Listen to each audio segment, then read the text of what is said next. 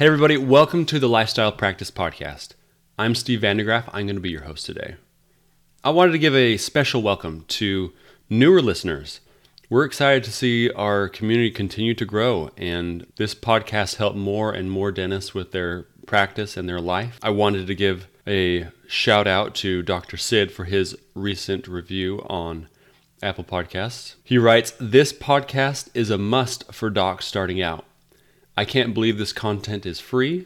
These docs are incredible and committed to helping practices reach their full potential. Cannot wait to hire them as coaches when I buy. Cannot say enough good things. I'm so fortunate to have TLP as a resource." Thank you. Very kind words. We put a lot of work into this, and so it makes me really happy to see that it's making a difference for people. Today, I wanted to give you some tips on a topic we often discuss with clients in our one-on-one coaching, and that is scheduling. Why? Well, your scheduling determines a ton in your practice. We've all had days where we run busy and are exhausted at the end of the day, only to find out that we've barely broke even.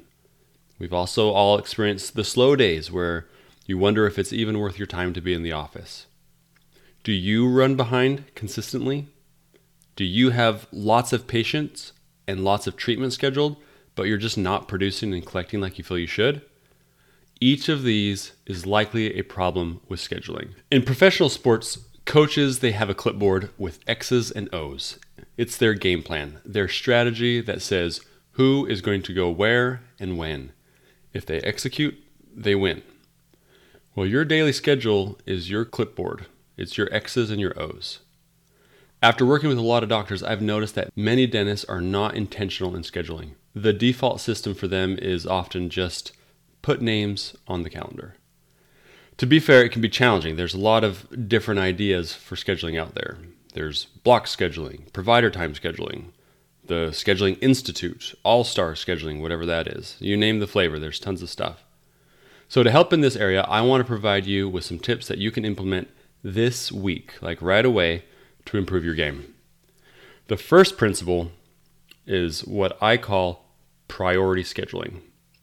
The common denominator with all those different systems just mentioned is they have you prioritize the most productive appointments.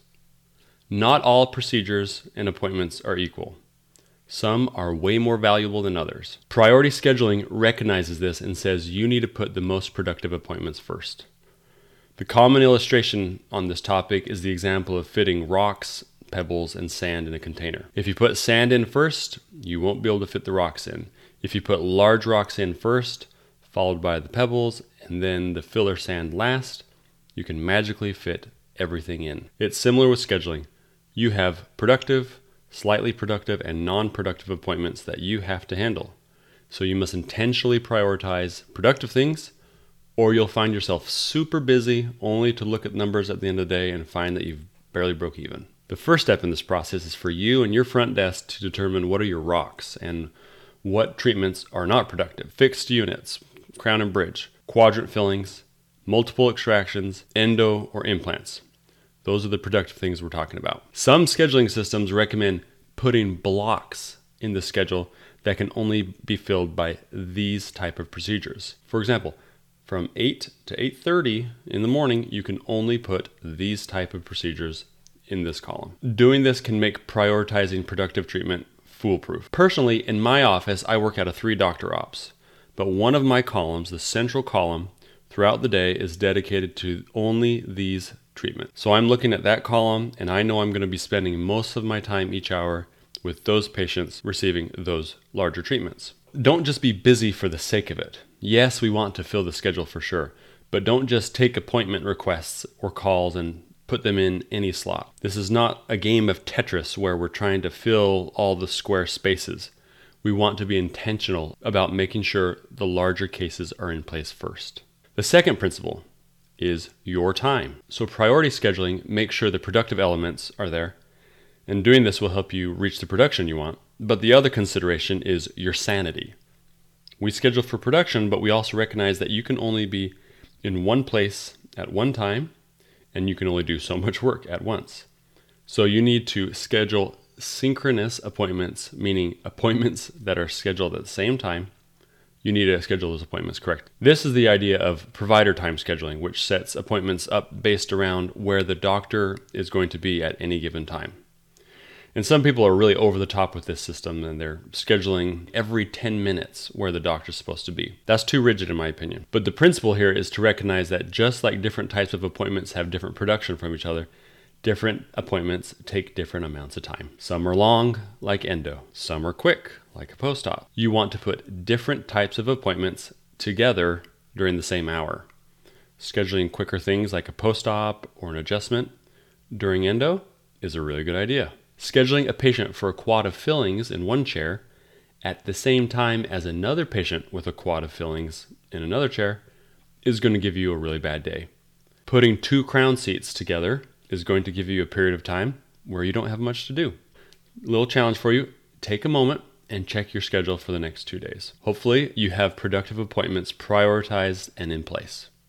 Next, look at what appointments are sitting next to each other. Are you going to be needed in 2 places at once? You can't really do 2 bridge preps at the same time. More common is you're not scheduled enough. You have 2 crown seats together, so you have no production. If you have 2 exams or consults at the same time with no other treatment, you're going to be missing out on production that hour, or you're just going to spend most of your time that hour waiting around. Instead, put different types of appointments together. In my office, like I mentioned, I have 3 columns. One is labeled larger procedures, where we put crown and bridge, quadrant fillings, full arch or full mouth extractions, endo and implants. The next column is labeled right at the top. It says smaller procedures, which is stuff that doesn't take long. A crown seat, a 1-tooth filling, or extracting a couple teeth. The third column is assistant driven. So all of our denture and removable appointments are in there. Adjustments, post-ops, and limited exams and walk-ins actually. Now I'm still looking to capitalize on opportunities in this third column if there's available treatment to be done, and we regularly do treatment in this column throughout the day, but my main 2 chairs have appointments each hour with different doctor time requirements.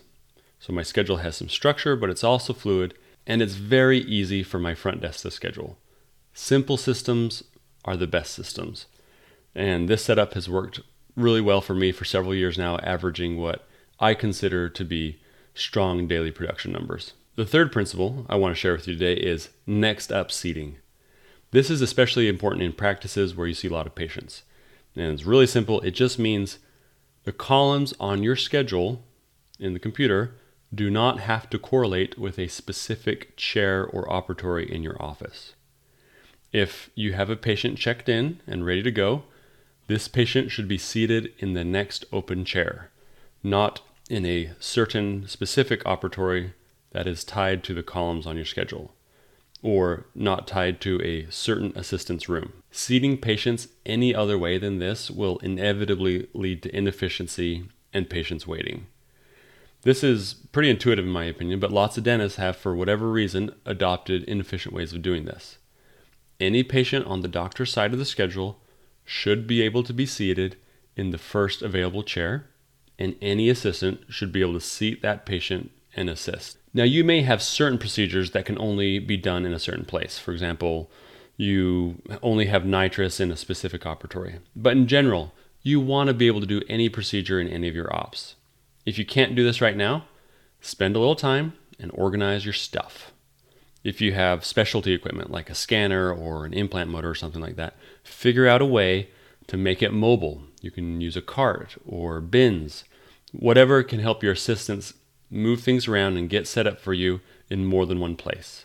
Remember, the goal is to free you up so you can do anything, anywhere. Next principle, put your scheduling first. Your front desk has a million things to do. Some big things, some small things, but there's always stuff that needs to be done. It's important to realize that not all of these tasks, however, are equal. The most important of her tasks, I would argue, is scheduling. Schedule to a goal if you have a goal. Fill the schedule how you want it to be filled if you have a template. But this needs to come first. Well, what if she's posting checks, you may ask? Or what if she needs to send insurance claims? Those are good things to do, and they need to be done. But if you can't do both right now, I'm saying you should put off the others and choose to fill the schedule now. The claims and the posting checks, they can be caught up on tomorrow. But if you're underscheduled with empty chairs, or if you're inefficiently scheduled, you're losing production, patients are not getting the treatment they need, and you're not going to get that time back. So I say scheduling comes first. And then final tip, and this is probably the most important, is to provide clear instructions to your front desk on exactly what your expectations are with the schedule. I'm sharing these tips with you right now, and hopefully you've got them down. But none of that really matters until your front desk knows them inside and out. It doesn't matter if the coach knows the X's and O's if the quarterback doesn't. Nothing's going to happen. Don't assume that your front desk knows how to do this or will pick it up from somebody else. Instead, assume that they don't know how to do this and that they're not going to pick it up from somebody else. It's up to you to explain and train. They cannot read your mind. They don't understand like you what treatments entail, and unless you tell them, they don't know what you want or what you believe the most important of their tasks is to do first. I'd recommend sit down with your treatment coordinator and share these principles. Sketch out an ideal day. Compare that to what's on the schedule the next couple of days. Ask her how she could change things in the future so that your schedule would be more productive and less stressful. After you've done this, follow up the next week and review the last few days. See how you can improve. It doesn't have to take extensive time for this training, but the training definitely has to take place, and it needs to be reviewed from time to time. It's not just going to happen on its own. So in review, friends, your schedule is your game plan and your tool to less stress and more consistent production. Implement first priority scheduling where larger, more productive treatments are always in place, and then fill in the rest of the space after. Schedule appointments with different time demands simultaneously because there is only one of you and you cannot be in multiple places at the same time. Next up, seating. The next patient is seated in the next available chair, not in some arbitrary operatory based on your computer columns. Organize your office so you can do any procedure in any operatory. And then lastly, make sure your front desk knows exactly how you'd like to be scheduled, and make sure she knows that filling your schedule properly is her most important task among everything else that she has to do. If you do these things, your schedule will start to empower you rather than beat you down. You can have steady, higher days with less headaches. So I would challenge you to implement this week. If you want more guidance, more specific help on how to train your team and your front desk to give you consistently higher producing days and less stress, this is the type of thing that we work on in our coaching. So email us at Steve, Derek, Matt, or Justin at thelifestylepractice.com, or you can visit our website as well. And with that, everybody, have a great week.